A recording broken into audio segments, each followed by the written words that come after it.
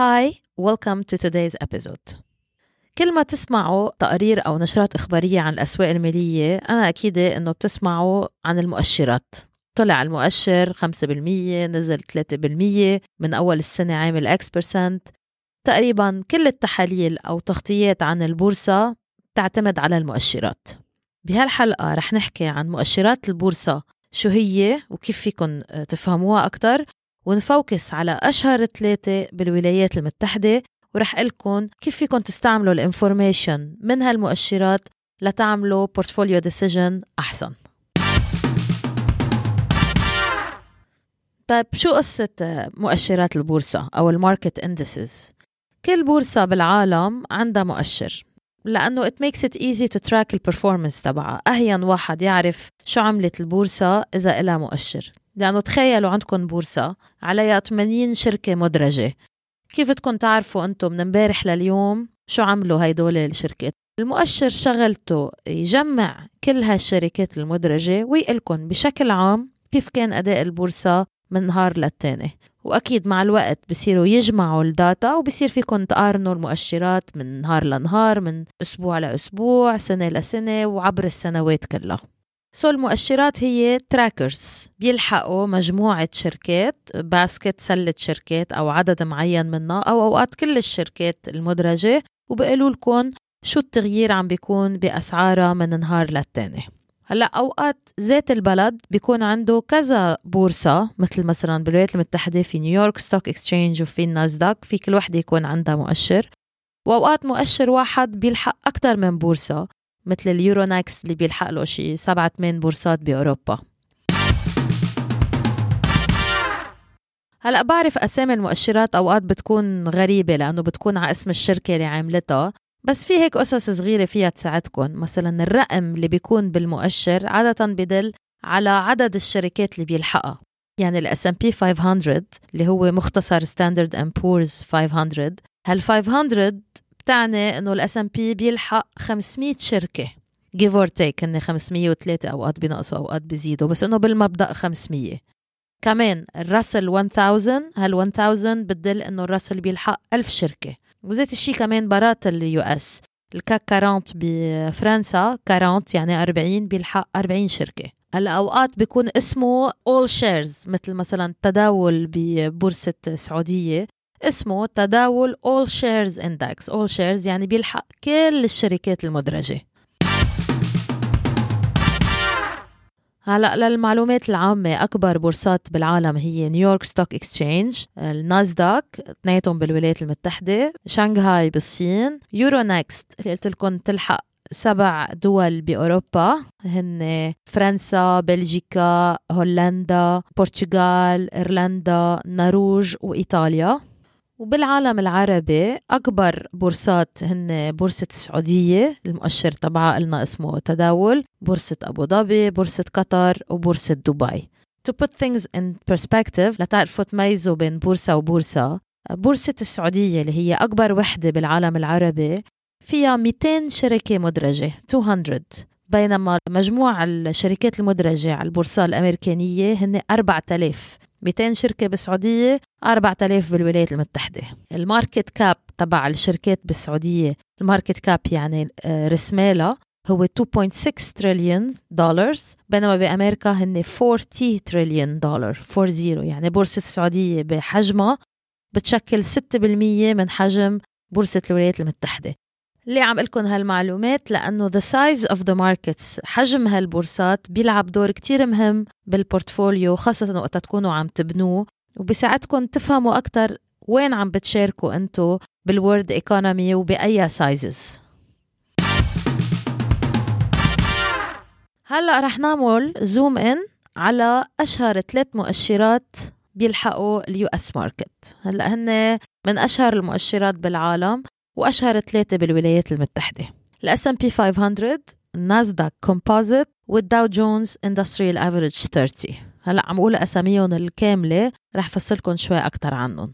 هالمؤشرات ال3 صار لهم كتير زمان بالسوق. all of them they're like very old، يعني أصغر واحد فيهم عمره 70 سنة اللي هو ال S&P 500، وأقدم واحد هو الداو جونز عمره أكتر من 100 سنة. ال S&P 500 بيلحق 500 شركة من أكبر الشركات الأمريكانية، وأكتر شي بيستعملوه ليحكوا عن أداء البورصة بأمريكا. ليه؟ لأنه هال 500 شركة كلهم على بعضهم بشكلوا شي 80% من التوتال US market، فمشان هيك يعتبر broad benchmark للسوق الأمريكاني، وأكتر شي بينحكى عنه. الناسداك اللي هو ناسداك كومبوزيت، وما تضيعوا بينه وبين الناسداك 100. ناسداك 100 بيلحق 100 شركة من أكبر الشركات، بس الناسداك كومبوزيت اللي بينذكر أكتر بس ينحكى عن السوق الأمريكاني فيه 3000 شركة، كل الشركات المدرجة على بورصة الناسداك. الفيتشر الأساسية بالناسداك هي أنه 52% منه، يعني نصه، مؤلف من شركات بالتكنولوجيا. مشان هيك بس بده ينحكى عن أداء قطاع التكنولوجيا تنجيب سيرة الناسداك أكتر من الS&P، أو بتسمعوا عم ينقال The Tech Heavy ناسداك لأنه نصه بالتكنولوجيا. فان فاكت هون للي ما بيعرف، أنغامي كانت أول شركة عربية بالتكنولوجيا تدرج على بورصة الناسداك، بس أكيد تعتبر سمول كاب، رسميلها صغير يعني. ثالث مؤشر اللي هو الداو، اسمه الكامل هو الداو جونز Industrial Average 30. في كلمة industrial فيه صناعي، لأنه أول ما بلش كان مركز كتير على القطاع الصناعي، يعني كانوا الشركات بوقتها، هاي بسنة 1900 عم نحكي، شركة سكر وشركة قطن وجلد ورابر وكذا. هلأ كل هالشركات أكيد ما بقى موجودة، بس بقى كلمة industrial باسمه. اليوم الداو جونز بيلحق 30 شركة، كلهم شركات كبيرة بكل السيكتورز، مش بس بالاندستريال، بكل القطاعات ما عدا الترانسبورتيشن واليوتيليتيز. طيب شو القصص المشتركة بين هالمؤشرات الثلاثة، ال S&P 500 والناسداك والداو جونز؟ ثلاثتهم عملوهم شركات خاصة، كل واحد منهم عنده طريقة حسابات معينة على أساسها بيقرر أي شركات مؤهلة تكون بالمؤشر وأي شركات لا. وثلاثتهم كل فترة وفترة بينعاد النظر فيهم، يوجولي كل كورتر بيشوفوا إذا لازم يكون في تغيير، في شركة لازم تفوت، شركة لازم تظهر. وأكيد كل طريقة حسابات بيبقى عندها الادفانتجز تبعها وعندها كمان ليميتيشنز وانتقادات لها، ما حنحكي عنهم هلأ. هالمؤشرات الثلاثة ثلاثتهم بيغطوا large cap companies. large cap يعني large capitalization، يعني رسمالهم كبير، والبنشمارك للرسمال الكبير هو فوق $10 مليار. شو الرسمال اللي ما بيعرف؟ هو عدد الأسهم ضرب سعرها. يعني إذا أنا عندي شركة مايا انكوربوريشن عندي 100 سهم، كل سهم حقه $1000، يعني رسمالي 100 ضرب 1000 $100,000. أكيد هالشي ما بيأهل للشركة تكون على ولا مؤشر من هول عم نحكي عنهم. الثلاث مؤشرات فيهم large cap companies، والlarge cap كمان بيقولوا لهم أوقات blue chips إذا كنتوا عم تسمعوا أو تقروا أخبار financial. كلمة blue chip ironically جاية من البوكر، لأنه الشيبس البلو كان عندها قيمة أكبر من غيرها، فهالبلو chip stocks بيعتبروا شركات كبيرة عندها value, stable, established, high quality in a way. فال S&P 500 والناسداك والداو ثلاثتهم مشكلين من شركات لارج كاب كبيرة ومهمة. طيب خلينا ننتقل لقصص جدية أكتر. أنتوا كإنفسترز شو لازم تعرفوا عن هالمؤشرات لحتى تقدروا تعملوا portfolio decisions أحسن؟ أول شغلة اللي هي شوي trivial، ما بدها اتنين يحكوا فيها، لازم تعرفوا تقروا المؤشر. يعني إذا أنا شفت إنه ال S&P 500 بسنة 2021 طلع 28%، لازم أفهم إنه هالسنة كانت شكلها سنة منيحة للأسهم الأمريكانية، خاصة إذا بدي أقارنها بسنة 2022 اللي ال S&P 500 نزل فيها 18%. أوكي، أنا مفروض أفهم 2021 سنة منيحة، 2022 سنة عاطلة. هالسنة 2023 نحن هلأ بأيار مايو، ال S&P 500 صار طالع من أول السنة لهلأ 8%. شو رأيكم بهذا الرقم؟ Is it good? Good enough? Not good enough? رح أترك لكم تفكروا بهالموضوع. تاني نقطة لازم تعرفوها كإنفسترز هي what drives these indices. شو اللي بيخلي هالمؤشرات تتحرك؟ هلأ رح تقولوا لي إنه شو بده يتأكد أسعار الأسهم هيدا اللي بيخليها تطلع أو تنزل. مزبوط، بس there's a catch. بالمخفية هي إنه ال S&P بيعتمد طريقة حسبة تعتمد على رسمال الشركة. أوكي؟ يعني كل ما الشركة رسمالها أكبر، كل ما وزنها بالمؤشر أكبر، كل ما حركة سعرها بتأثر على هالمؤشر أكتر من غيرها. رح أعطي example لوضح الفكرة أكتر. أكبر 10 شرك على ال S&P 500 بشكله 27% منه، يعني تلته للمؤشر مركز ب10 شركات. يعني حركة أسعار هالشركات بتأثر أكتر بكتير على ال S&P 500 من حركة أسعار باقي الشركات فيه. مين هن هول الشركات 10؟ This will not be a surprise to anybody. أبل لحالها بتشكل 7% من ال S&P 500. مايكروسوفت 6%. أمازون وأنفيديا. ألفابت اللي هي المذر كومباني تبع جوجل. تسلا.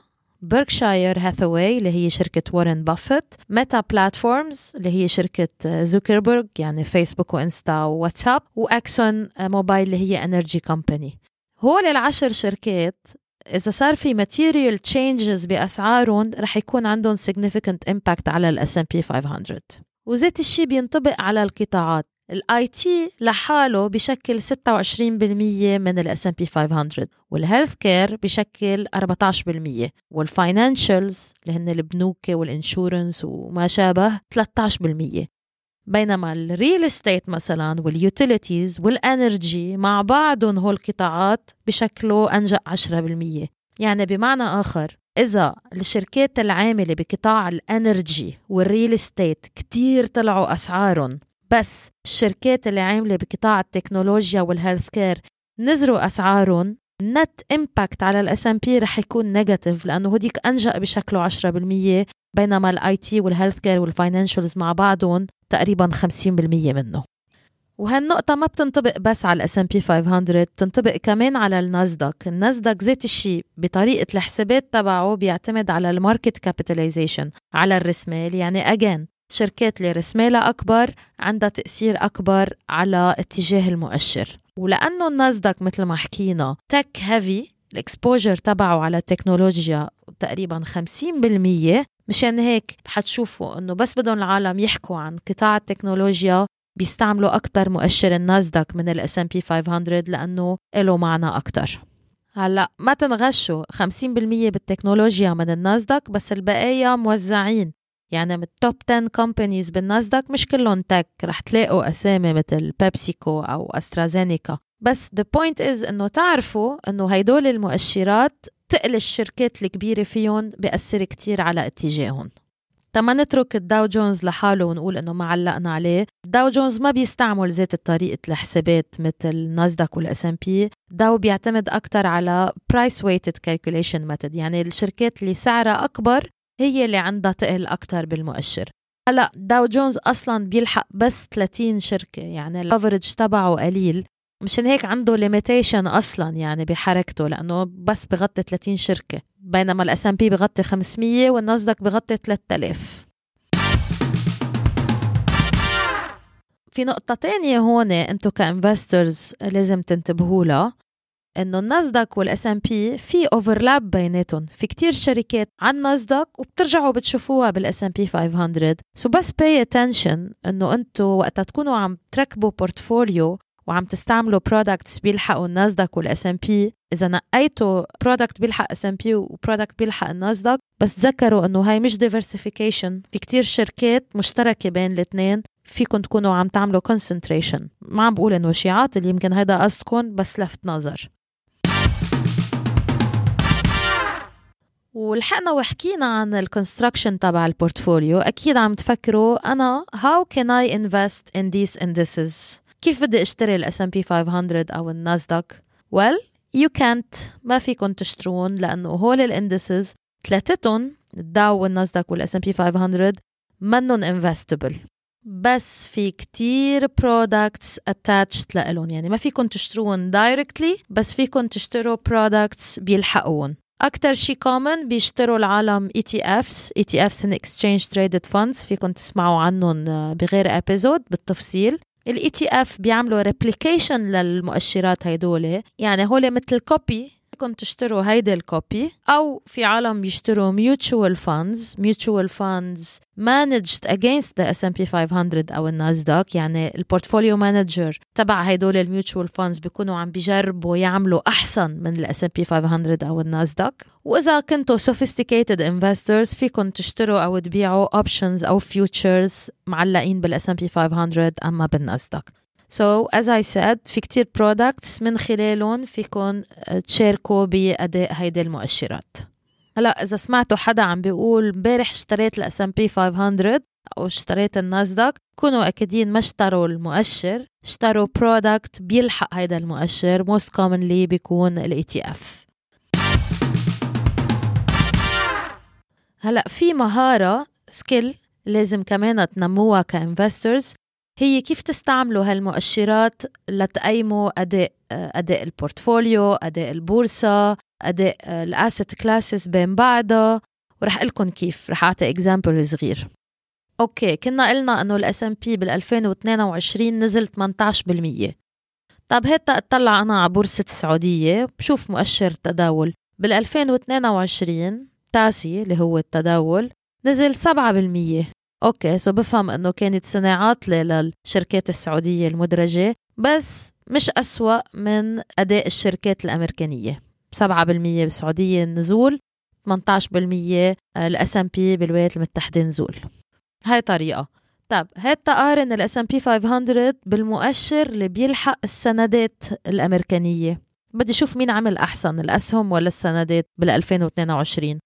بلاقي أنه مؤشر بلومبرج اللي بيلحق ال US bonds نزل 13% بال2022، وسنة جدا سيئة، كانت من أسوأ السنين للسندات، بس 13% مقابل 18% لل S&P 500.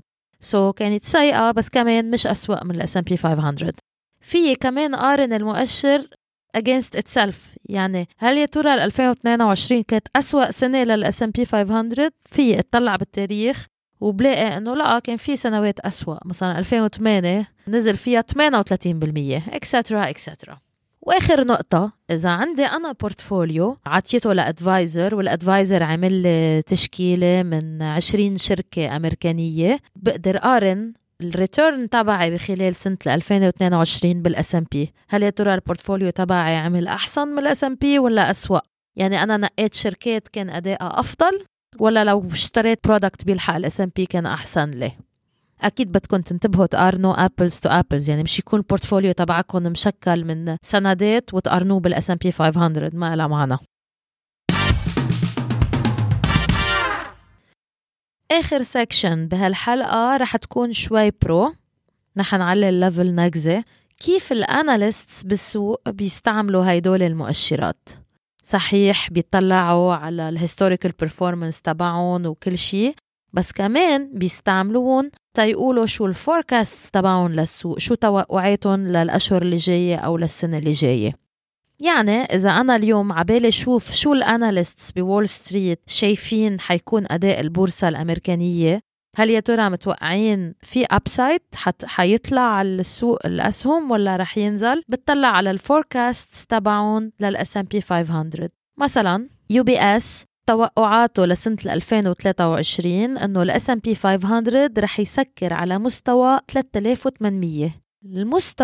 مستوى المؤشر هو رقم مهم بحد ذاته، هو ما بدل على شيء، منه دولار أماونت ولا شيء، هو رقم المؤشر. ليش مهم؟ UBS متوقع يسكر 3800. طيب اليوم مستوى المؤشر 4136، يعني UBS عم بيقول لي أنا متوقع ينزل السوق 8% من هلأ لآخر السنة. أوكي، UBS منقول أنهم بارش، نظرتهم نيجاتيف لبورصة الأسهم. سيتي بانك كمان مثلهم بيوافقون الرأي وبيعتبروا أنه الS&P رح يسكر السنة على 3900، يعني رح ينزل. هلأ في غير أناليست بالسوق، غير انستيتوشنز، مثلا جي بي مورغان طالع معهم أنه لا، الS&P رح يسكر على 4200، يعني شايفين في أبسايد أنه السوق معقولة يطلع. طبعا الاناليست توقعاتهم بتختلف، كل واحد عنده arguments واناليسز واسلوب ليش وصل لهيدي الارقام. بس انتو كانفسترز وقت تقروا هالفوركاستس مهم تفهموا شو الاوتلوك عم بيكون من هالديفرنت انستيتيوشنز. هلا كمان نتذكروا انه هالتوقعات منا ستاتيك، يعني مش انه قريتوا اليوم فوركاست يعني خلص ما بقى رح يتغير. بالإجمال كل كورتر بيتغيروا التوقعات، بيعملوا الاناليست ابديتس للمودلز تبعون، وأوقات بيصير في بيج ايفنتس بالسوق تتطلب إنه دغري الفوركاست تتغير. فأنتوا كإنفسترز إذا عبالكم تراقبوا السوق أو تشوفوا الاتجاه العام لإله بيكون سلبي إذا بتشوفوا شو عم بيكون الفوركاست تبع الS&P من ماركت بلايرز أنتوا بتوثقوا فيهم.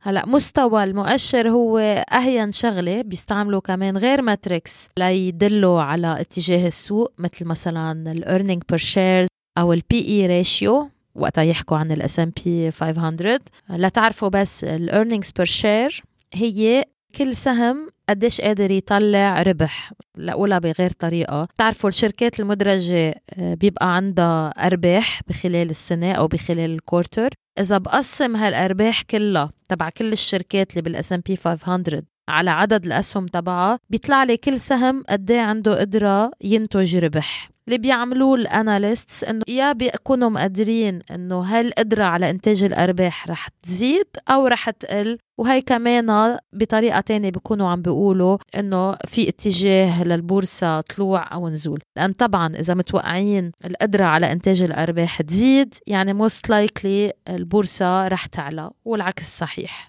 هول الارنينجز بير شير بتصيروا تسمعوا عنهم أكتر بالارنينج سيزونز. بآخر كل كورتر وقت الشركات يصدروا نتائجهم للكورتر اللي مرق بيصير في شيء اسمه earning surprises، لأنه السوق بيكون حاطط فوركاست معينة لقديه حيكون ربح تبع هالشركة بهالكورتر، وبس تصدر ربحها يا بتصيب بالفوركاست يا بيكون أعلى يا بتكون أوطى. إذا كانت أعلى من إلا positive earning surprise، وإذا كانت أوطى بتكون negative earning surprise، وعلى أساسها بيتعدلوا الفوركاست. يعني إذا رجعنا أخذنا example تبع UBS طالع معه إنه الearnings تبع الS&P 500 per share رح ينزلوا بحدود 5% بسنة 23. عشان هيك هو عنده reason زيادة ليعتبر إنه البورصة ما رح تعمل منيح بهالسنة.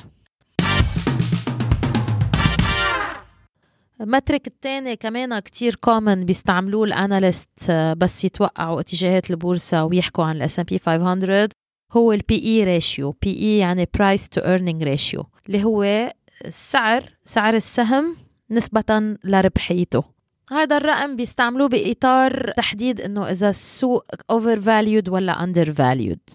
في كذا طريقة ينعمل له assessment، بس مثلا اليوم الS&P 500 الPE تبعه 20، يعني السعر بيسوى 20 مرة الربحية على كل سهم. في أناليست بيقولوا if 20 كتير، historically الS&P كان 18 الPE تبعه، فهيئته هلأ غالي، ولأنه غالي رح يعمل correction، رح يرجع ينزل على الافريج تبعه الهيستوريكال، فأنا هلأ ما بشتريه أو ما بهمني استثمر بالبورصة الأمريكانية. في عالم بيقولوا لا 20 منه كتير، لو الهيستوريكال فاليو تبعه 18 في قصص تغيرت، ما في اعتبر الرقم 18 كمرجع، وأنا مش شايفه إنه overvalued. كلهم terms you will get familiar with، بس بلشوا تقروا أكتر أو تسمعوا أكتر عن الأسواق المالية. أكيد الPE ratio ما له رقم موحد بيقول إنه هيدا منيح وهيدا عاطل. كل قطاع، كل سيكتور، كل شركة، كل بلد بيقدر يكون عنده معدلات معينة ومختلفة، بس هيدول terms بيقطعوا كتير بتحاليل عن الأسواق المالية، فمنيح أنه تعرفوا على شو بيرتكزوا أو على شو بيدلوا أكتر. لنجمع هالثلاث قصص، إذا إجا أناليست بالسوق قال لي إنه الS&P 500 أنا توقعاتي آخر السنة يطلع لل4500، بتوقع الearnings per share تبع الS&P 500 تعمل growth 10%، وكمان شايف إنه الPE ratio تبع الS&P 500 منه overvalued، معناتها هيدا الاناليست عم بيقول لي استثمري بالبورصة الأمريكانية لأنه شكلها طالعة، والعكس صحيح. أحلى شيء وقت كل مؤشر يعطي indication شغلة، يعني ال PE يكون عم يعطي conclusion وال EPS تعطي غير conclusion والتحليل كمان يعطي غير conclusion، بصير في شوية انفصام بالسوق. بس this is very normal، قليل ما بيكون في consensus واسع بالسوق.